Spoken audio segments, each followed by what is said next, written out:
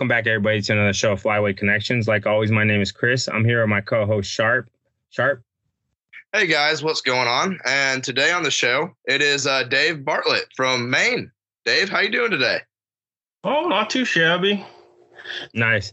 How's the weather up there? I know it's a lot better than down here in the South, for sure. It's a little chilly. It's a little chilly, but it's coming into it. We're still kind of in the spring weather. So we're just now getting all the rain and everything starting to flood back up again.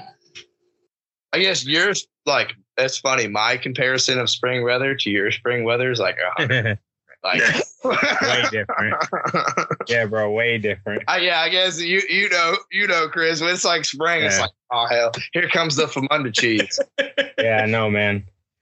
But yeah, so we got Dave. If you are not aware, we called him. We usually just call him Dave.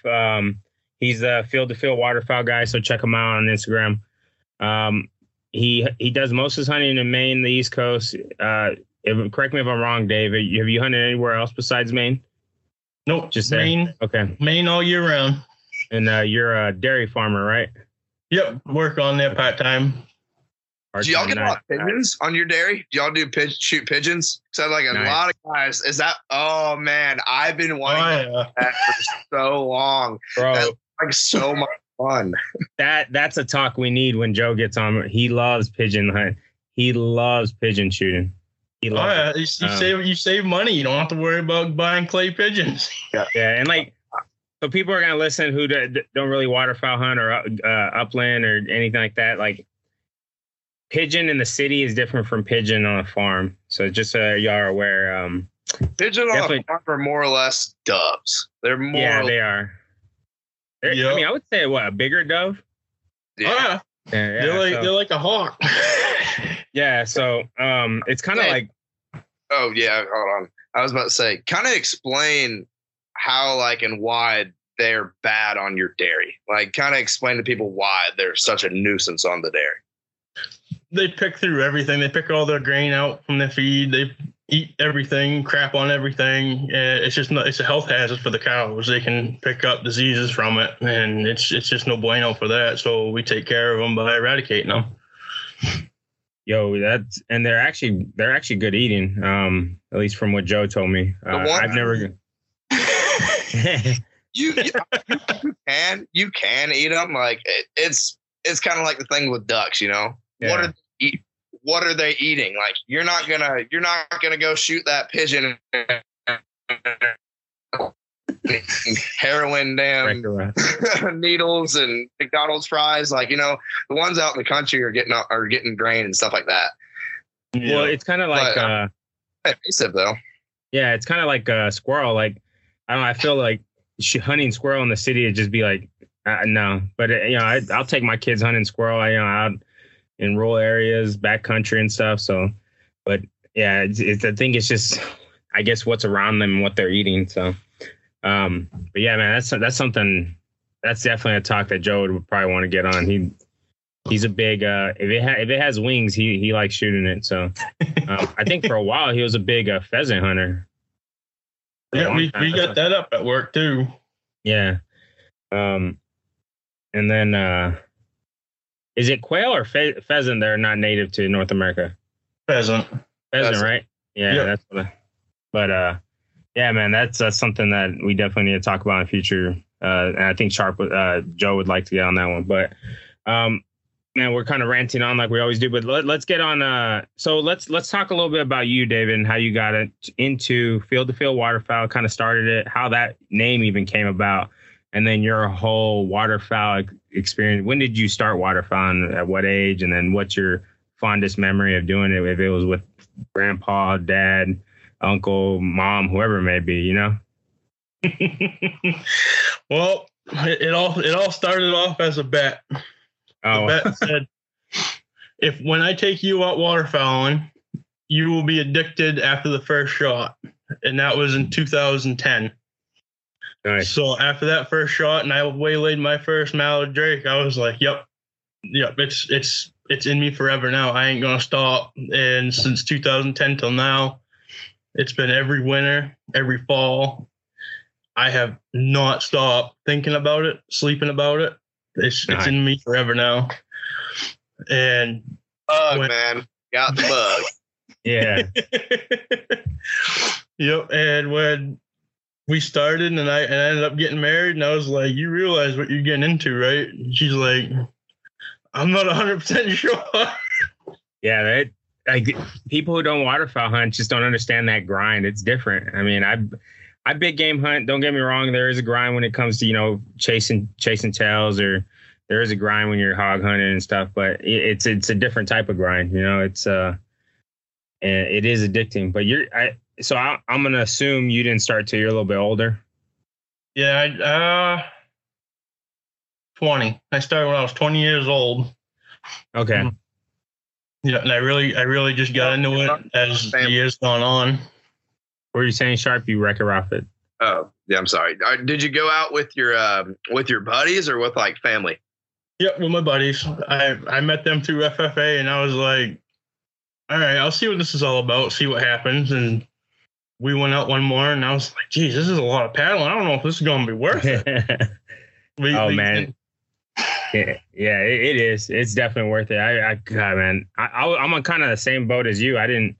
Joe's the one that got me in the waterfowl, and I was hooked. We shot at a bird. We didn't kill nothing. We shot at maybe one, but it was just getting, that's another conversation. I was hooked, and there was a lot of money spent. Let's just say that. Mm-hmm. And it's still getting spent.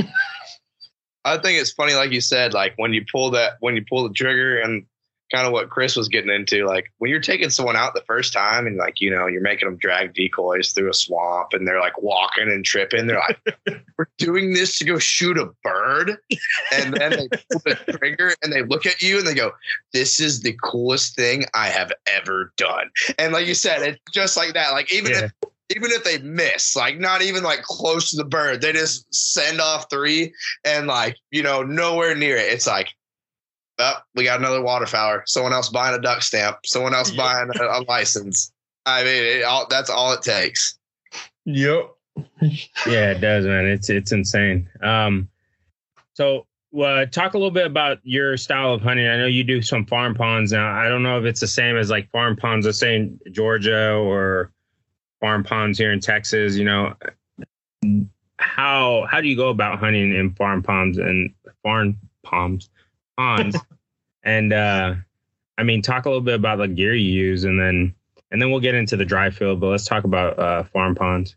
Yep. The farm ponds we usually hunt out of, I'd say they're about the size of, you're trucking a 30-foot trailer. Nothing too spectacular. It's just something the cows go down in and mill about for the most of the day. And the other spot that we would hunt is just a flooded ditch, and it never dries out, and the ducks are in there every single day. And I'm like, well, this is how we're going to do it. This is how we are going to start field to field waterfowl, is we're going to go from field to field to field and just take out everything that we can. So that's how the name came about. Yep. Yeah. Yep.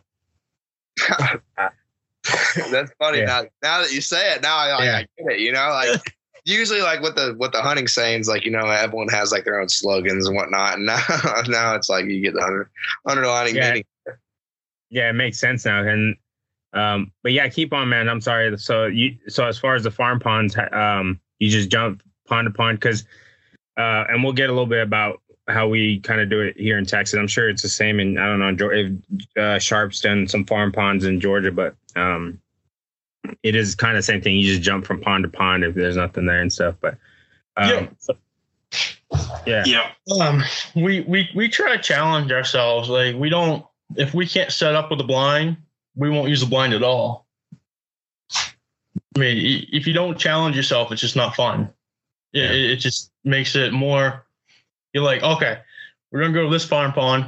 We ain't going to have no blind, no cover, no nothing. We're just going to sit along the brush line or the fence line in well eyesight of the duck coming in. Just don't move. And it's worked out for 6 or 7 years now of that one pond that we were able to challenge ourselves of setting up in different areas and throw out a handful of decoys, half a dozen maybe, and just see what happens. And we'll go to the flooded ditch, and we'll use blinds, but we won't cover up in them. We'll just sit there talking, and they usually bomb right in about 100. But the geese, though, they're on a different story. They'll pick you out a mile out, and they'll go around the other way, try to come back in. Oh yeah, Sharp knows a lot about that. So I always like when I hunt with guys, you hunt with goose hunters and you hunt with duck hunters. Yep. Duck hunters, you can punch your fist through the blind, like stick your head through it. A goose hunter is black. Yep. Like I guess this is something to do with the way I don't know what it is. I don't know the science behind it. But when you look, like I have seen ducks kind of do it when they're flying over, looking for that sound. They stick that neck out, but the goose does it the most. Like, I've seen a Drake mallard looking, he's looking for that sound. He's looking for that hen. That speck's looking for that sound, but I feel like a lot of times he knows where that sound is, but he's looking for danger even more. Like they have, I think geese, especially snows and specks, really have come attuned to hunting pressure, and they know exactly what to look for, and like for spreads and stuff like that, like small little things that can give you away. Yep. Yeah, and face paint. Everyone's like, "Oh, why are you wearing face paint? Why don't you just wear your face mask with the camo on it?" And I was like, "Face mask, camo don't work with a beard like mine. It just don't look right." He said, "Yeah." I can see you right now. This thing's coming up to here. Your beard in your face. Half the beard's in. Half the beard's Yep. Duck's looking like, what is that? Is that like a beaver? Dave has the true waterfowler beard. Like, I am very jealous. I'm jealous. I'm over here like hiding mine. I'm like I got patches all over. Patches O'Houlihan. Yo, you and Joe grow the same way. I grow a full beard, but I don't know how long. How long did it take you to grow that long? This is 2 weeks. Oh, you talking? I'm not worried about your stubble over there. Yeah. Yeah, David, how long did it take you? How long did it take you to grow yours? To be honest with you, I think I only shaved once, and that was in 2010. Oh wow! Oh wow! Yeah, I just keep it trimmed up, keep it clean, and you have to do you use like the oils and stuff for it, or you just let it roll. I gotta keep that glistening. Yeah, so you don't trim up the mustache or nothing, line it up. You just let it grow over, huh? Like Yosemite Sam, huh? That's what's up, man. I like that. Yeah. I like that, man. I'm like, whatever you do, don't smile. They'll pick your teeth out. Yeah, dude. If someone's trying to read your lips, they're screwed. They're done. If they can't, I guess the main accent isn't. It's not nearly as bad as a Boston accent. Like, I hear your accent a little bit. Like, do you hear like, do I have a Southern accent to you? No. I hear your Northern accent a little bit, but like, it's not bad. Let Sharp drink a little bit more. You'll hear it. It'll come out quick. That is very true. And he's like, he starts like, all right, like, boy, I'm from Texas. I can't understand you. My words start to get a lot longer. Like your sentences drawn out. Yeah, what's crazy too. I mean, getting off topic. I mean, even like Maine, Boston, New York, like they all have that East Coast accent, but it's all different. It's like us in the South. We all have that Southern draw or whatever, but it's a different type of draw. Except for Louisiana. Except Louisiana, you can't. Yeah, and I wish Joe was on because it's except Louisiana. I'm like, huh? But I mean, I don't know. Living there after a while, you start understanding it. It's a lot of it's just like different. What the things lingo are called. The lingo's different. It's like the first time going down there, I kept like talking to my buddies that've kind of been like hung out with people from Louisiana. I was like, what the hell was this guy saying? He would talk to me, and I just go, yeah. You pick it. Well, hell, you'll pick it up. It's just living here for almost 3 years. You know, I did get used to it. It took me about a year to get used to it. But then all it to me, it's just that French Creole that they speak. They have those that lingo that, you know, what they call things different than what we call. So yeah, it's like I've never heard of that in my entire life. And then like they tell you like the true like definition of it. You're like, oh, okay. Yeah, and it's like when you know how I say when you drink, yours will come out. When they drink, theirs comes out even worse, and it sounds like straight water boy stuff. I'm like, huh? Yeah, you like to see homos naked. I was like, I don't know, man. It's like,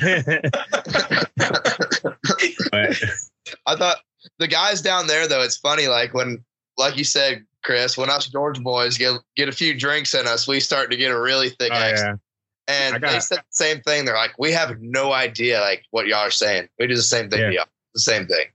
Yeah, hell, I got a bunch of buddies from Georgia too, so they all get like that. When they start drinking, I'm like, what?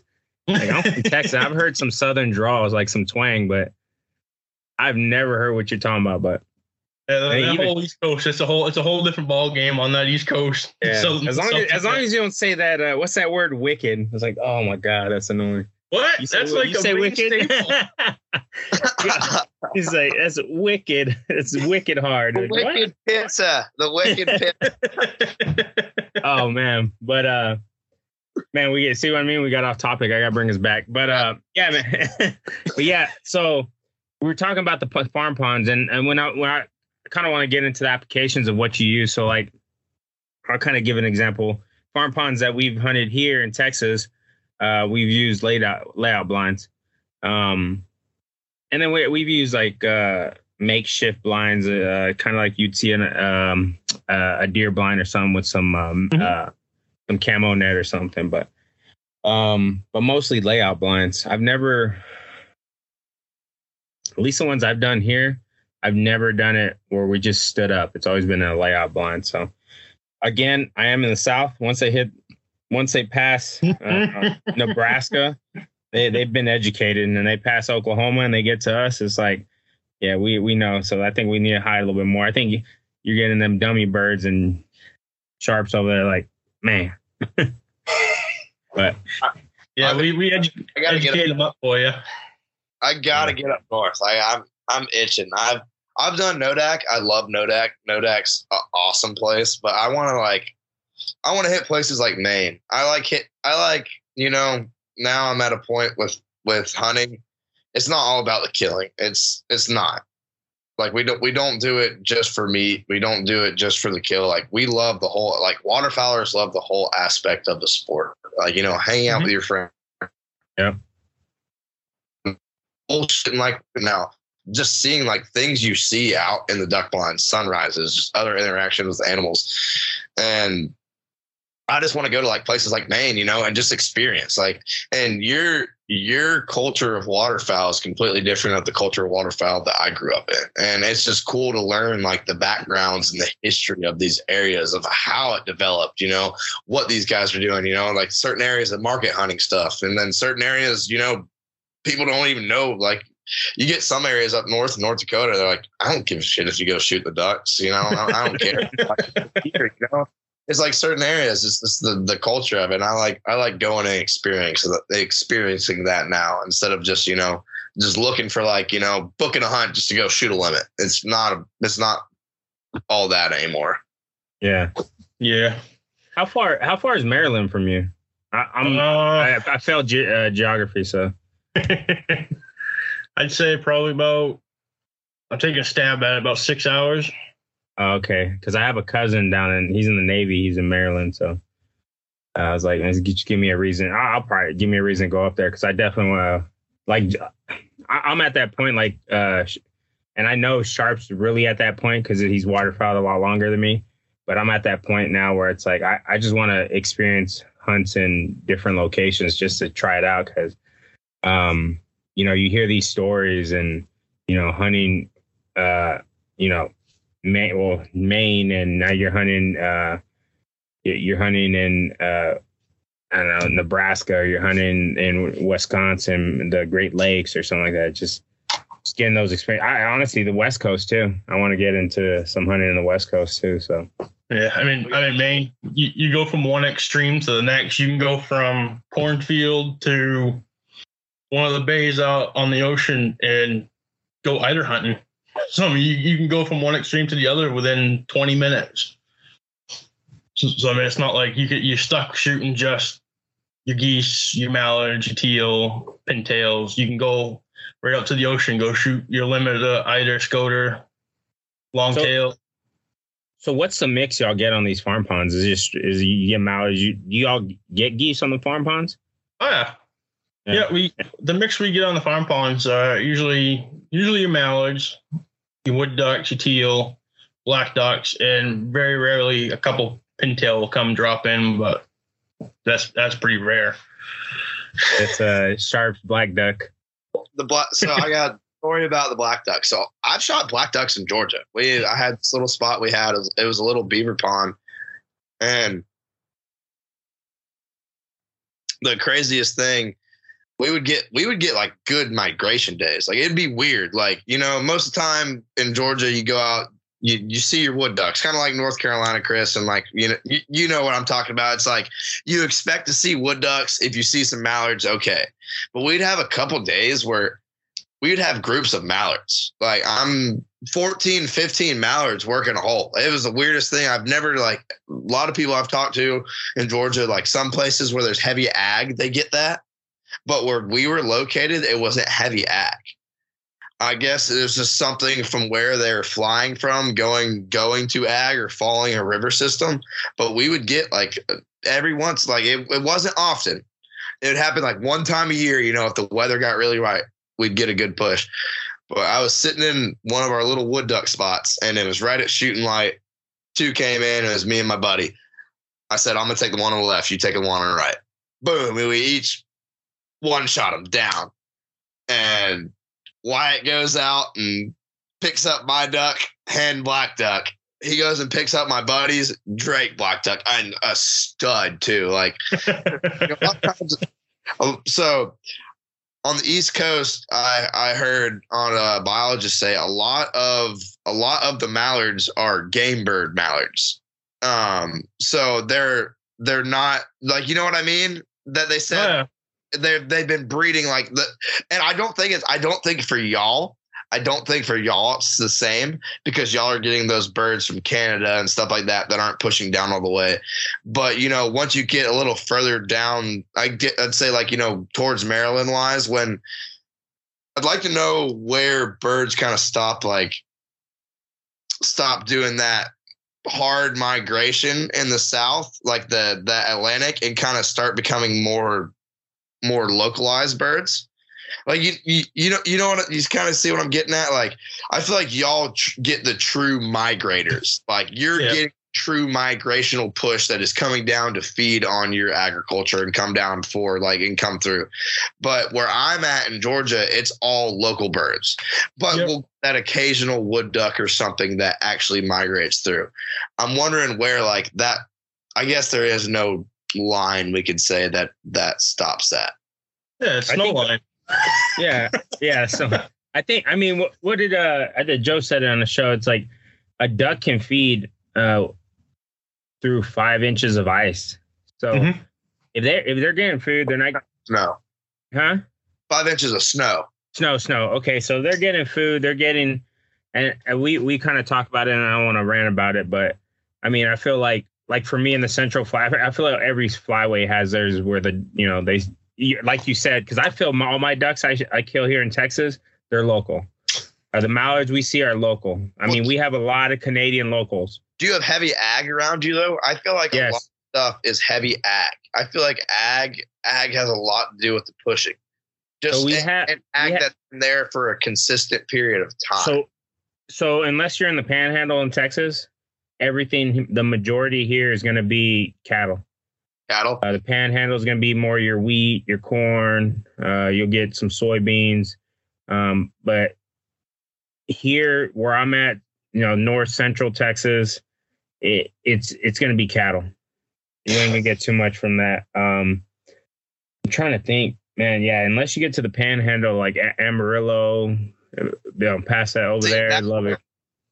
When you hear about So when I think of Texas hunting, like, first thing I think of, like you said, Chris, whitetails. Like, that's what Texas is known for. But then once you kind of start getting in the waterfowl community and start looking what people kill around different states and like how the waterfowling is, different states trying to figure out these areas. Like you said, you see that the panhandle of Texas is like it's the panhandle of Texas, and then down on the coast for like redheads and pintails and stuff like that. Yeah, that's kind of what Texas is known for, quote unquote, for waterfowl. And I guess the panhandle, that's the big ag spot. And that's where they're getting all the little geese, speckle bellies are kind of going down through there. I guess the stuff trickling through Oklahoma, and then all your divers go down and winter down there on the coast. Yeah, I think, honestly, to tell you the truth, I think if it's not Nebraska, it's Oklahoma. Like, the migration pretty much stops. I feel like you might get onesies and twosies here. At least that's how I feel. Because we'll get a lot of green wing, we'll get some mallards, we'll get and then later in the season I'll see some pintails, but I mean that's the majority of the birds. And then but I feel like Oklahoma and Arkansas pretty much hold them, because like I think we talked about it. It's like I think the birds are just like, why leave, and I'm kind of like with you in Georgia, whatever. It's like I feel like the majority of the birds I see during waterfowl is local. So, but yeah. So let's talk more on the. I'm actually fascinated by the dry field hunts. Let's talk about your dry field hunts. I mean, are y'all killing it? Y'all have a crop there too? Y'all have okay. What do y'all grow there? Corn. Yeah, that's a lot of corn. That's it. Do they tile y'all's fields up there? They were a long time ago. So it's a little bit, because I know, correct me if I'm wrong, tiled fields are a pain in the ass to hide in, right? And it's like black mud. It's like nothing but black mud. Oh yeah. Are y'all's farm? If you don't got face paint, you can use that. Huh? I said, if you got face paint, you can use that. Oh, that is true. That is true. That is very true. Just lay there. Are y'all's farmers leaving a good bit of stubble, or are they kind of? Yeah, they clean it up pretty good. Clean it up pretty good. Yeah. So what we'll do is we'll usually set right up on a piece of ledge where the grass is really grown up in, or we'll set up on the edge of the field, on the edge of the corn, set up some decoys behind us, set up decoys to the left and right of us, and they just dump right into us. I mean, they're only 40, 50 acre fields that we hunt, and the backside of the field's probably a good 60. Y'all usually see, I'm for sure you're seeing geese, you're seeing greenheads. You seeing any other type of ducks? Yep. They have yet to leave. We have about a half a dozen wood ducks. Nice. Yep. Yeah, they've been bouncing back and forth between the golf course ponds and our farm, and it's like, where were you this fall, fellas? And what's y'all's limit? 3, right? 3 wood ducks? They're coming down to me. Those wood ducks are coming to me by then. I don't think so. I think so. Because here's the thing. Why would they leave? Usually they push a little bit further south. They'll go into a wooded area. Yeah, why would they leave, though, from Maine? Like, you got the corn all there. I don't know. It's life's greatest mystery. Wood ducks are one of those ducks, they have like a hard time. They have a really hard time studying wood ducks just because of their terrain. Like, mallards, they go to the refuge. You can fly the airplane over and get like, a good generalization and like estimate of how many ducks are there. Wood ducks, like me and my buddies always have a saying. It's like, where do wood ducks go after 30 minutes after shooting light? Like, you know what I mean? Like, you don't see wood ducks 30 minutes after shooting light. And that's because they fly and they get in the thickest, nastiest stuff that they can get in. Yes. And that's where they're. And you got to think, for a scientist, that's hard to take. That's hard to take data. That is hard to collect data. How do you how do you appropriately go over that area and say, like, I'm pretty sure with the mallard surveys, like, they have like a guesstimation, like, of areas, like, how many ducks fit in like an area type deal. And like with wood ducks, you have no idea because those wood ducks are scattered all over the daggone place. Yep. You can go into a cove and you'll see them at one of the lakes and they'll be on dry land and then they'll hit the water as soon as you walk through the woods. Or they're gone, flying through the trees, about 100, and you're sitting there like, what just flew out of here through these trees and at our faces? They're just like a flash. It's like, it's funny. Yeah. It's funny that you say that. So one time, I was like riding in high school probably. Me and a buddy hopped in. I just got a boat. Me and my buddy hopped in my boat, and we were going out scouting. And we were driving like, we're scouting Georgia. So we're like, looking to see 3 to 5, maybe 10 birds, and if we see that, it's like, okay, we're going to hunt there. And we're going down, and we kind of get over where there's a creek that's kind of coming in, and then the side of it has a small slough, and it rained like hell that week. So everything was flooded up, and we're kind of going right on the edge. Real thick stuff. Like I said, thick stuff. We go past it. 200-300 wood ducks just fly. Like we had like you said, you're just going, you have no idea they're there. You're like, what the hell was that? Like blow up out of nowhere. Yeah. So I think, man, I will say that, and hunting with Joe, and we've talked about this, Sharp having a Instagram live about this conversation, because it's kind of one of those sensitive conversations as a waterfowler. There's the whole, you can't decoy wood ducks, you can't call the wood ducks or whatever. But here's the thing, I know, and Dave's over here shaking his head. Here's the thing, I've seen it. And people are gonna be like, "Oh, that's your buddy. You're full of shit." Like, I've seen it. Like, and it's the craziest thing. And we tell people, nobody believes us. And but there is people out there that we've conversated with. It's like, yeah, you can decoy. It's just like anything else, Sharp with speckle bellies. You find that niche of what they like, and you start studying, because people are like, "Oh, you duck hunt." It's like, is it? They're all no. They don't act all the same. They don't. And we're all waterfowlers here. Pintails, prima donnas. They don't act. They're prima donnas. You got your dumb birds. You got your ringnecks. But people don't know ringnecks are, man, they're tough birds. Ringnecks are tough birds. You shoot them and they're still going. It's like, whoa, you can get a good shot on them. But I love. And it's kind of crazy. I love shooting ringnecks just because they are tough birds. They make you that challenge. But I love shooting wood ducks and seeing them go and moving. And we've all seen them move through, flooded timbers or anywhere. It's just like the way they move. And you're right. It's just like, now, obviously, they're not a canvasback. They're not. But you also got to, in your head, it's like, well, let's think about the terrain the canvasback's coming in, open water. I was just about to get in with that. That canvasback may be hauling ass, but he's out in the open.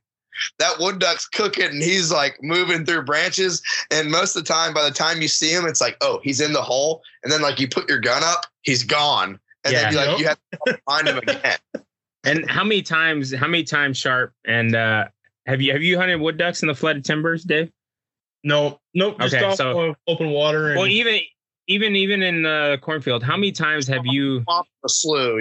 So yeah, like they act the same way. Yeah, but even in there, how many times have you been just chilling, talking? You're talking with your buds in the wherever you're at, and they just fly by real quick. It's like you missed them because they're just going, and they're like, nope, I'm not here, I'm gone. And I've seen that a lot when it comes to wood ducks, and I really love. I love hunting wood duck. So yeah, worst days to hunt a wood duck is on a foggy day. Yeah. By the time they get to you and you get up to go raise up your shotgun, they're gone. And it's like disappeared back into the fog.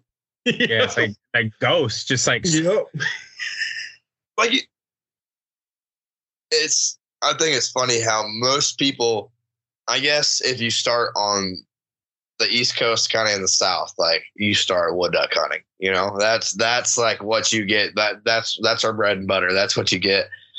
And for a while there, you know, I started going out west and starting to hunt a little bit more. And I was like, oh, screw a wood duck. You know, I was like, green, baby. We shooting green, like screw a wood duck. And it's funny how you always hear people going back to like what their favorite types of hunts and stuff like that. It's like what they first started doing, what got them into the sport. And I will say, I do love a wood duck shoot, and I greatly love it, and I respect them. But man, I'll take my 2 speckle bellies all day in Arkansas. I'll take my 2 speckle bellies in a rice field all day long. But But I do love the wood ducks. Like it's fun to go out with a couple buddies and go shoot for 30 minutes and then go run the Waffle House and bullshit. Like that's kind of what got me going on it, and I still love it. You know, I'm never going to turn down the opportunity to do it. Yeah, because you can do it with wood ducks. You can do that. You know, once, you know, like you said, 30 minutes after shooting light, you know, you can, most of the time. I mean, I've been with Joe where we've limited out, and he's limited out on wood ducks, you know, and we're like, all right, we're good. Let's go. You know, it's like after that 30 minutes, 45 minutes, we usually wait until 9-ish, 8 something. And if nothing comes, like we're done. Like we can go eat at the Waffle House versus being, let's say, in Laxine, and we can be there all the way till noon and still shoot. You know, ducks are still going to work, but the wood duck, like you said, the wood ducks, once that 30 minutes after shooting light, it's like, yep, they ain't coming back. They're gone in that thick, and we've seen them. Actually, we've even tried to chase them, and Sharp's right. Like, it's probably like the dumbest thing you do. Where do wood ducks go 30 minutes after shooting light? They go like in the thick of the thick, and then you're in Louisiana, the thick of the thick. You don't know what it's out there. Gator, you be in that. Yeah.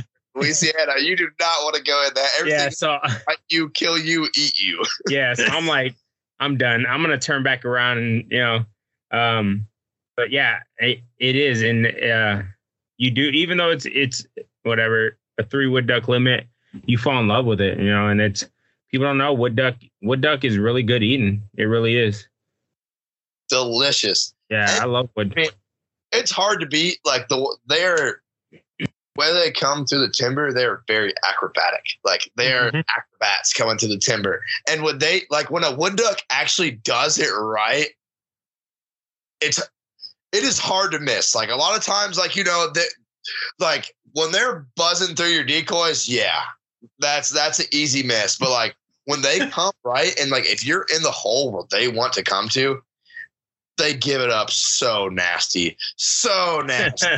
I mean, like if you're where they want to be, they are boots down, just fluttering right in front of your face, and I love it. It's something. Yeah. It's something else. Through all the lambs coming in. Yeah, you're Wreck-It Ralph in there, man. But man, if, all right, guys. Joe, I talk with my hands. I'm a big hand talker. I'm on Skype looking like a duck. I got my arms out like I got wings. But if man, Joe missed a good one. Joe, if we started talking about wood ducks, Joe would have went off, and I'm pretty sure he's gonna be like, he's gonna talk a little bit about us talking about wood ducks afterwards. Joe may try to do a podcast like commentating about this podcast because he probably will, because he's gonna get on it. But I mean, I've been, and I hate making Joe's head big already because his head's already big. And I don't want to talk about him behind him. I'm gonna call him and tell him I said some things about him just so. But I'm gonna try my hardest. Or I am. We're gonna record our wood duck hunts, and I'm gonna show people. But we're not the only ones. We've talked to people where you can decoy ducks, you can call in ducks. It's hard to record the wood duck hunts, though. Yeah, the only reason I say that is because, like we said, when are they flying? 30 minutes before shooting light. Or, I mean, excuse me. They are flying 30 minutes before shooting light, but they're flying 30 minutes after shooting light as well. And 30 minutes after shooting light, we all know if you're hunting a swamp or in the woods, you can barely, like, especially with a camera, you can't see shit. Like, unless you're going straight up to the sky. So for this, I just ordered the night vision for it. Oh. So we're going to be able to see it, man. I'm telling you, man. We're going to be able to see it. We're going to have some good things coming this year. We got some good things coming this year. But, man, let's kind of go on from the wood ducks because I'm sure Joe's going to talk a little bit, talk to me and Sharp a little. You know what? We said we do wood ducks. Let's get into the mojos. Oh, God. Because Dave agrees with me on mojos. And usually it's like me and Chris, or excuse me, Joe and Chris versus me. So now I got a button on my side. So I'm going to ride this wave. So here's one thing I'm going to and this even Sharp, it was hard for Sharp to believe. Now, it may be because you're up north, you got maybe the geese are educated, but maybe not as educated once they come down here. But I have never seen a goose decoy to a mojo. But you said you do it all the time. Right, Dave? Yeah. Yeah, we usually throw a confidence boost out. We'll use some field mallards and throw out a mojo. And just that flash of the white will catch their eye just enough to swing them in and land into just about, I'd say, 20 yards from the decoys. And then they'll work their way up through the cornfield. Ducks or Canadas? Ducks. But we'll use them for the Canadas too. You do? Do you, when they're like coming in close, are y'all running remotes on your mojos, or are you just letting them rip off of just regular triple or double A's? The mojo I got, it runs off of I think it's a big square battery.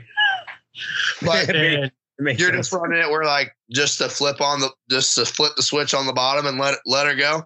Let her the whole hunt. Yep, easy peasy. And it was a $57 mojo off Amazon. You've never had any problems with geese flaring off of it for you? See, like for us, man, I had maybe one or two groups of geese this year where like I shot them over a mojo running. And that was because the guy who I was hunting with was supposed to turn the mojo off and he didn't. And I was wondering why half the flock flared. But they for some reason they just don't like that motion. And the times that I usually use them, I'm running that remote. Yeah. But just my region in the area I've had, the success I've had in my area, it's been putting that mojo away.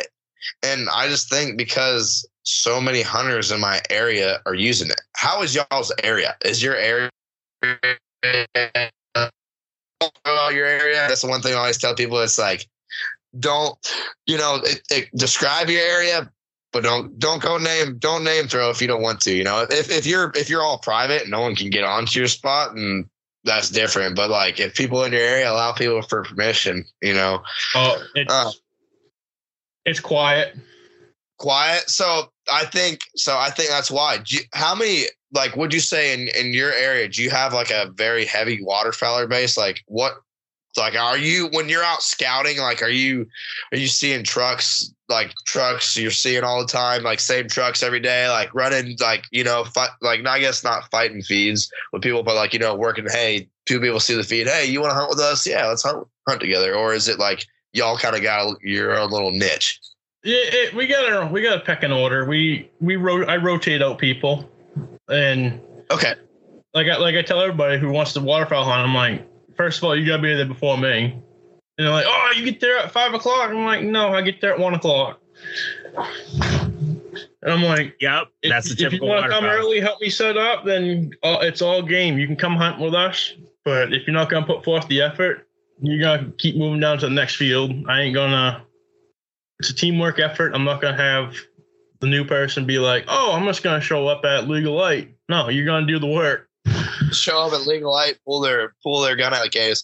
Guys, that is the first way to never get invited back on a duck hunt ever. Yep. The first way, especially if you're hunting with guys who really know what they're doing, because they're like, screw you, you know, because they put in, especially when you're new, you don't understand, like, guys who are really dedicated to it, they put in a lot of work. Like they do. They put in a lot of work to it, and it's almost like a kick. It's almost like kicking sand in their face. You know, it's like this guy worked his ass off. He found the field. He's getting the decoys ready, and then it's like he's called you. Hey man, you want to come shoot some birds? I got some birds. Come shoot some birds, and you just show up. Make them do everything, and then like, oh, the wife called. I got to get back. Y'all can pick up these 300 decoys by yourself.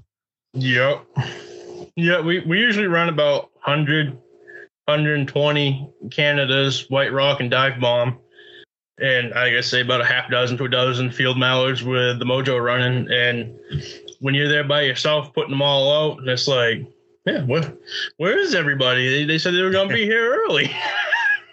So what else are you, what other geese are you pulling? Are you pulling snows and?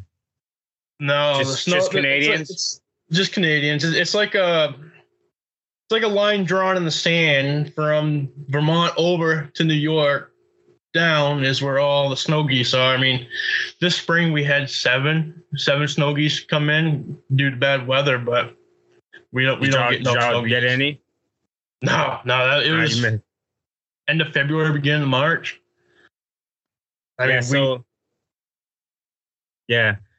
I mean, as far as where I'm at, we get snows, but they seem to stop in Oklahoma. And then they'll push towards the Panhandle. But all the geese I get here are going to be Canadians, but they're all locals. We might get onesies and twosies, but I think they're all locals. Yeah, watching this past winter, we had geese and mallards. We'd never leave the farm. They stayed around. They ate off the snow, off the field, everything that blew around. I mean, right now there's probably 80 or 90 geese still using the farm, and usually they're gone to the lakes or the Great Bay, and then they're just hanging around hard. And I'm like, God, I hope you stay around till September. So are you calling? When you got the Canadians coming in? Yeah. We'll call just to get their attention, and then we'll quiet right up. And then if they start kind of veering off or getting hung up in the wind, we'll call, and then hopefully something will break and they'll come right down in, and we'll take our shots at them. But yeah, what call do you use, if you don't mind me asking? Yeah, tell us your duck and your goose. Yeah. Hold on a minute. I think it's a Cabela's brand. No special name to it. He doesn't give a shit about the calls. He just wants to get out there and hunt. Yeah. So when you talk to somebody like Joe, he's all about, and which is cool because I found like there's different people in waterfowl. There's the hunter, there's the guy who loves the call, there's the gearhead, there's there's guy. The dog guy. The dog guy is a totally different type of guy. Yeah. It's like the dog guy's down there in the maroon shirt. Yeah. So it's like you got all these type of waterfowlers, and you learn it. Like, by no means am I a caller. Do I have expensive calls? Yes. Can I call? No. Nobody wants to hear me call because your ears are going to be hurting. But there is calls. There's. Well, I guess so that's why. Yeah. I guess. Yeah. Hey, people. So here's the thing, and we joke about it. We joke about it all the time. But the whistle works. If you feel uncomfortable with calling and you just don't care about calling, I've used the whistle. The whistle works. I've seen the whistle work with people who use regular calls, like use single reads, use RM, use Riceland, use RNT every day. There's one on my lanyard every day. And for like people with kids, wanting to get your kids interested, give them that whistle. Yeah. And like, yeah. Honestly, with your kids, when you're getting them out there, who cares if you kill anything? You're out there to spend time with your kids and just have a good time. Just it doesn't matter. Let them have fun. But giving them a mallard call and letting a kid just sit there and rip on it and squeal like that, probably not going to have anything come in.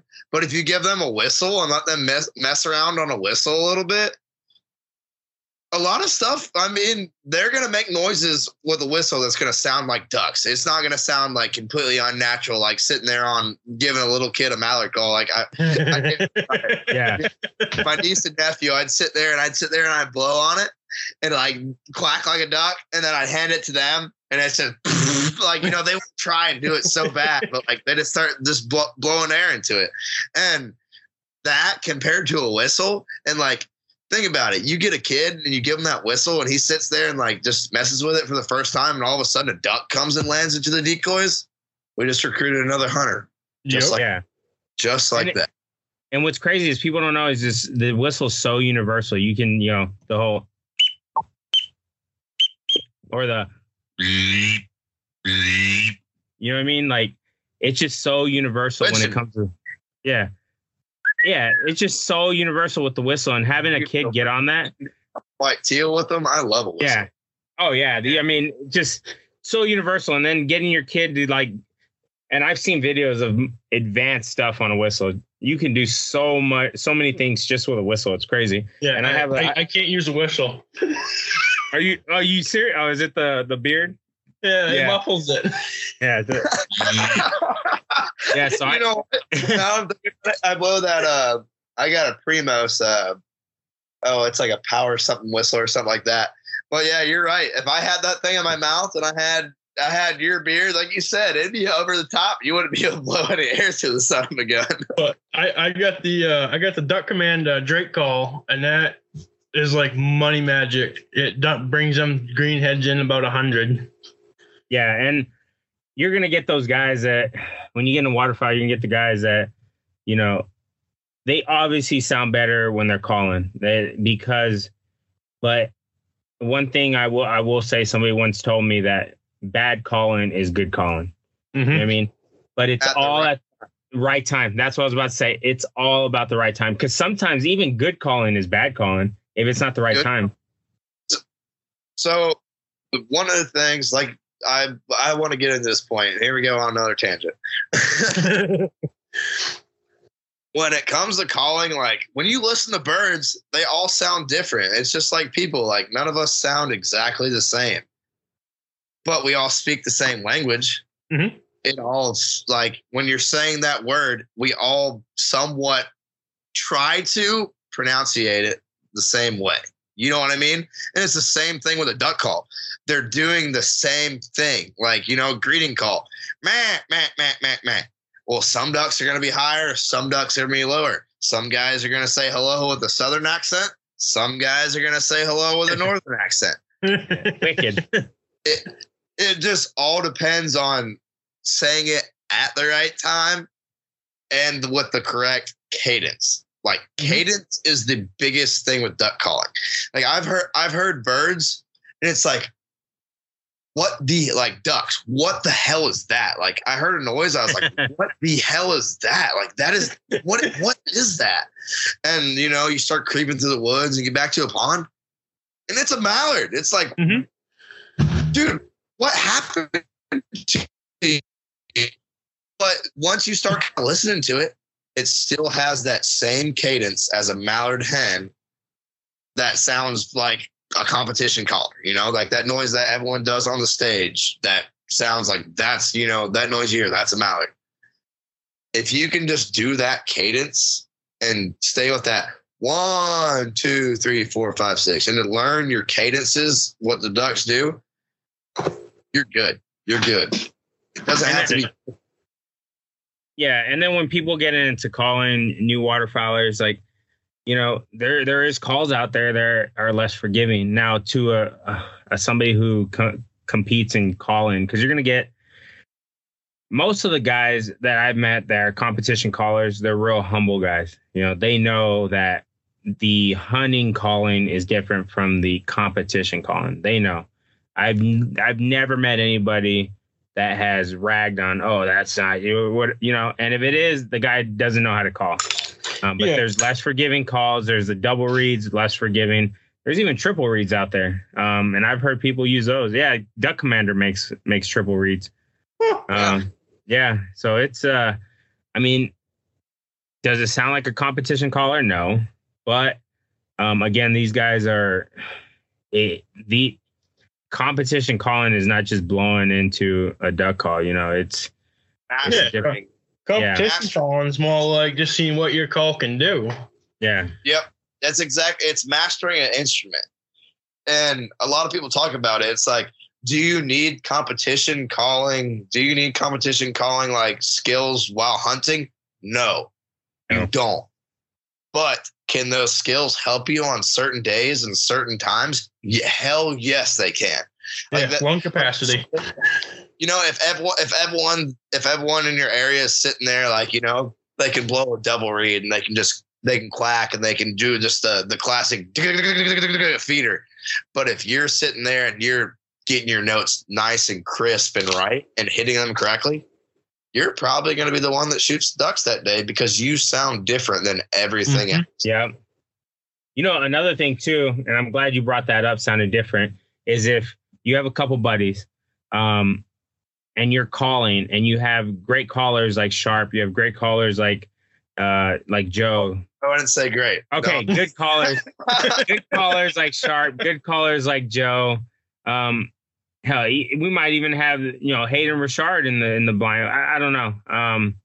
That's a great caller. Yeah, somebody like that in the call. Let's say we have Hayden, we have Joe, we have Sharp, and then we have little old Chris. All of us calling.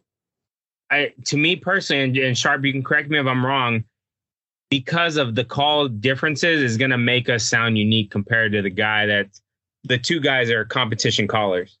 So, you know what I mean? You are 100% correct. So what I always try to tell guys is like you said, like a lot of times the guys I hunt with, I've always been like the caller, I've always been the one interested in it. I've always been the one, like, I went to Reelfoot Lake when I was in second grade, and I heard guys highball and see ducks come in, and I said, this is what I want to do. This is it. Like, this is the coolest thing I've ever seen. And from there, the guy gave me a duck call and I kind of practiced with it, and, life went on. I got into sports, but then I went back again in high school and I saw it. And from there I said, I got to learn how to blow one of these things. I got to learn how to do it. And these guys, they were guides. Like I was going on guided hunts and the guides were calling, but like I was so pumped. I wanted to call so bad. And they're like, listen, you can't do this. Like you can't do the greeting call yet, but you can clack. Let me do the greeting call and you clack. Then we have two different sounding notes, guys. If you figure out a type of call that you can kind of master and that you are comfortable with, and especially if you're hunting with guys that have been hunting for a long time and they're comfortable on calls, get what you have and use it. Now, if you can quack, don't sit there and go whack, whack, whack, whack, whack. Let that guy call and just throw your quack in here and there. And that's it sounds real. Like, when you're sitting there listening to a big group of ducks, they all don't sound the same. They're all not monotone, the same sound every time. They don't sound like that guy. I really like the way Nick Johnson describes like calling contests. He says it's like a national anthem, you follow the notes and do like the exact thing. Whereas there's like hunting, it's not, be different, sound different, have a bunch of different sounds. So it sounds like a bunch of different ducks in all different areas. And like you said, man, don't be discouraged of blowing a call. Master a small thing. Start small, start easy. If you got it down, use it. And a lot of times, man, if you're hunting with good buddies, they're going to let you know. Hey, man. Here's the whistle. Yeah. Put it down. Or like, hey, when they're doing this, don't do that. Like guys are going to help you. And don't be afraid to fuck up, guys. Don't be afraid, because I've done it many times. And like, it really does feel like shit when some older guys like, put that up. Fucking put that in your blind bag. Don't pull that back out. It does. It really feels like shit at the moment. But after that time, I guarantee you're going to be on YouTube. After that, you're going to figure out how to use that call. You're going to more into it. Like that guy taught you a lesson that's going to be used not just in duck hunting, but other aspects in your life. And what I will say too, we're ranting on again. We're here for Dave and Field to Field Waterfowl. But anyways, Dave. Yeah, we're here for waterfowlers. You know what I mean? And Dave, Sharp, we're all waterfowlers, and that's what I fell in love with, and we all fell in love with the same passion. But anyways, what I will say is guys who are legit competition waterfowlers, I've met a lot of them. I've met the Hayden Richard. I've met the Domingo Sanchez. I've met all these guys. They're all down to earth guys. I've met the Stumps from RMC Calls. I met the Bill Daniels from Riceland Custom Calls, and they're not big headed. They're not.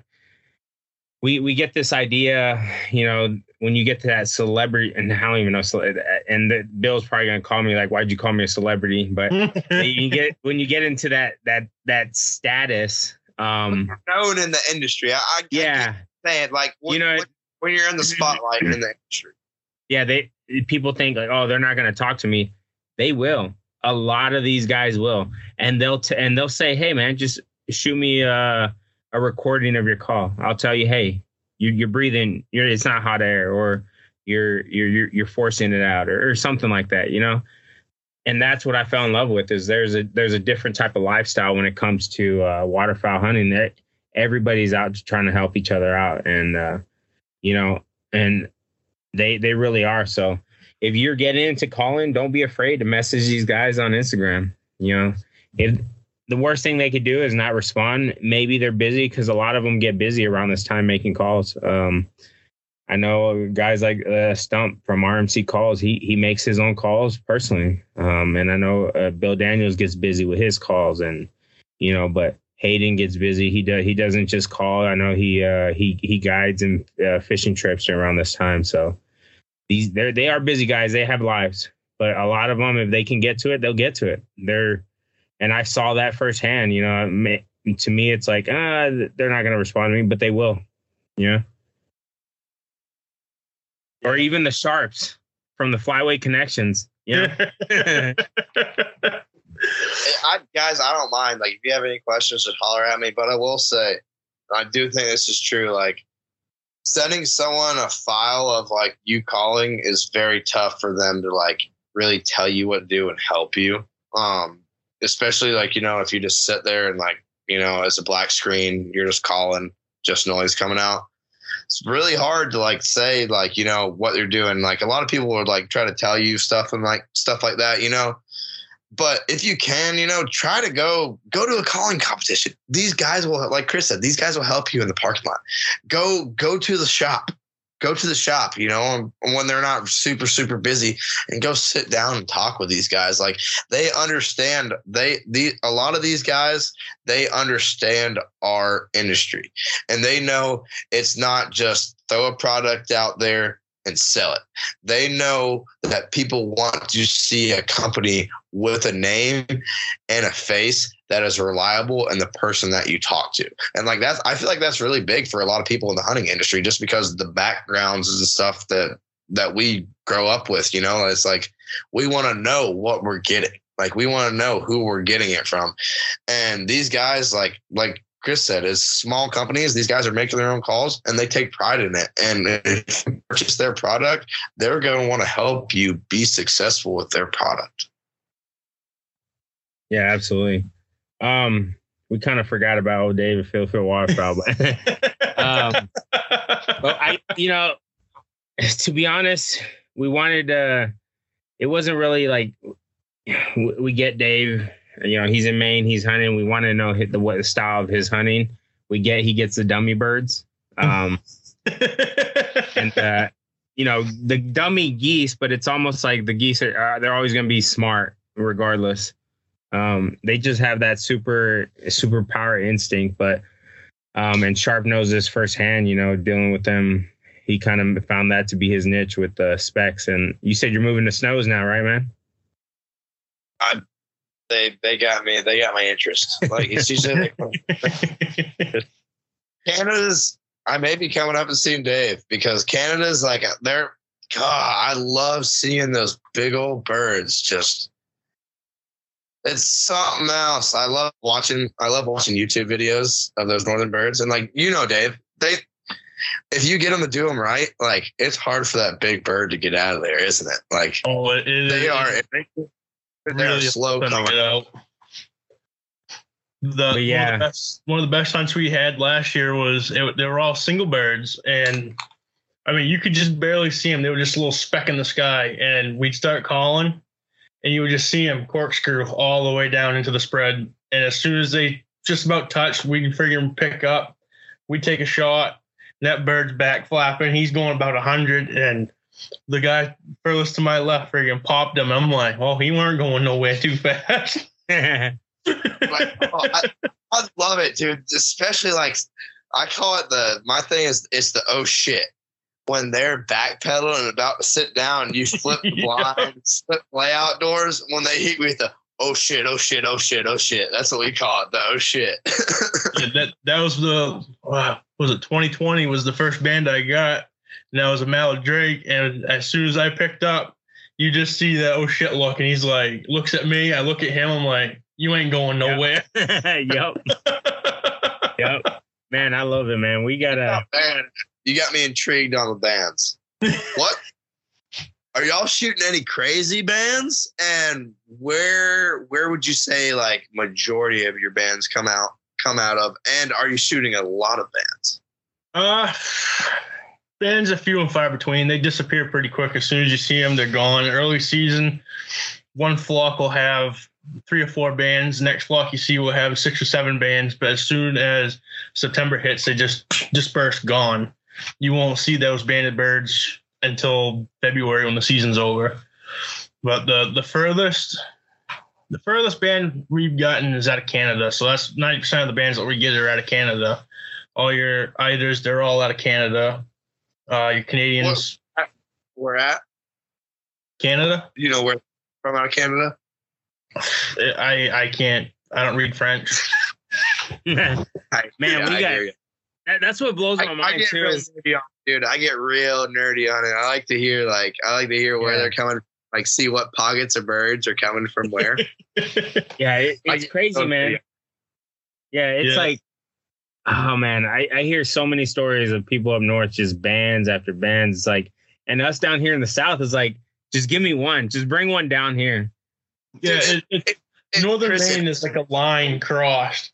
Anything south, you ain't gonna get no bands. You might get 1 or 2, but anything north of 45 minutes from us, you're just people shooting limits of geese, and they'll sit there with the geese legs, and they're just a big circle of bands. The largest I've seen is 15 from one hunt. Hey, Sharp, we're going to Maine to hunt, man. I'm not even playing, bro. I'm not even playing. I'll drive to you. And if Joe wants to come, I'll pick up Joe and we'll just shoot up there, man. It's a short drive. You can make it. I want to. I want to go duck hunting in Maine, but I'm not gonna lie. This is very old man of me. But I really want to go see the leaves up there, really bad. I want to see. Oh, you're gonna be one of them clogging up all the roads, being a leaf keeper. Yeah, I am. I'm that class. Like, I'm not gonna lie, man. I'm a big, when I'm not guiding, I'm working in the plant industry, nursery industry, and I'm a big plant and tree guy. And oh man, you hug them too? Y'all's fall color change. Gotta come do it. You know what? I'll do that. That's all the more reason for you to come up and hunt. That way you can just sit out in the field and watch the leaves change colors. 2 birds with 1 stone. I like it. Exactly.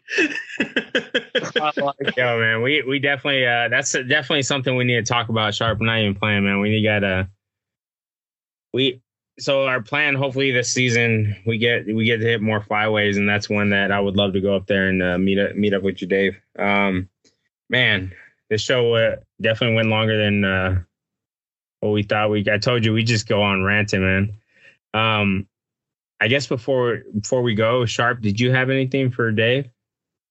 No, I just want to say, Dave, we really appreciate you always coming on and supporting us on Instagram's lives and stuff. And it's cool to make like the friendship with someone in a completely different state that I'd never even like. Honestly, without this, we'd never even talk or do anything. So, yeah, thanks for all the support. Appreciate it for coming on. Letting us know about your area and sharing it to the Flyway family. Oh, no problem. Yeah. Anytime. Yeah, and when he says Flyway family, he's true, man. It's the Flyway family, and that's that connection we try to get with everybody, is connecting everybody with different flyways. And man, we really appreciate you, because you kind of been with us since day one, and you kind of asked the questions, and you're one of the few that started from us with day one. And now that we've got where we're at now, people are asking questions, and not nothing against them, but obviously we were a little bit smaller back then, but really appreciate it, man. Yeah, no problem. Man, anytime we might have to do a part 2 with us, get on the gear. Yeah, we definitely got to get up, man. I'm going to talk to Sharp and Joe about it, but we definitely got to get a hunt up there. I would definitely like to get a hunt up there and get some bands, because man, it's down here in the South, we're like, just give us one, just let them go. I care less about the band. I just want that stud black duck for my wall. Oh, yeah. Stud. Big old stud. Well, we'll go up to Maine so Sharp can shoot a stud black duck and then see the leaves drop some and change colors. But hey, man, we really appreciate you being on. Yeah, it was really good. Like always, I want to thank The Real Decoy for sponsoring this podcast. If you want to keep supporting Flyway Connections, use promo code FWC22 and get 15% off. Also, I want to thank Valor and Honor Outdoors for what they do for, especially now, for our veterans, first responders, and service members. And not just Valor and Honor Outdoors, all the organizations that help these veterans, first responders, and service members. And like always, y'all have a good one, and love Valor and FL.